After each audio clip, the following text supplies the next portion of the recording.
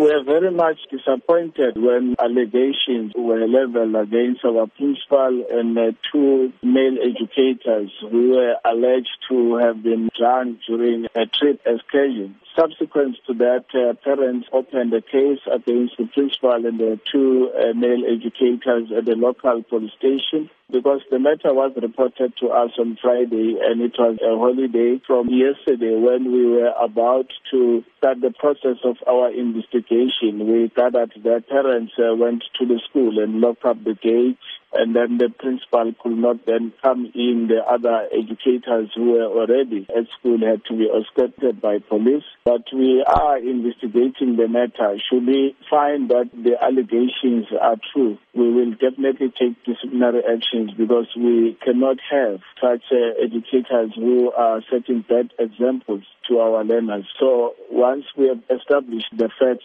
we'll then be able then to come up with a way forward. But we want to emphasize that if this is true, definitely we are going to take disciplinary actions. What support is being offered to the children at the school? Our psychologists are also involved in terms of them getting the statements from the learners, because for now we are not dealing with the fact, but we are dealing with allegations. The second inspector is also dealing with the matter. How concerning is this incident? We are very much disappointed because this is one of our best run schools in terms of results. We've always been making an example of the leadership and management of that school, referring to it when addressing even workshops and other schools to then say they must go to that school to observe some of the best practices.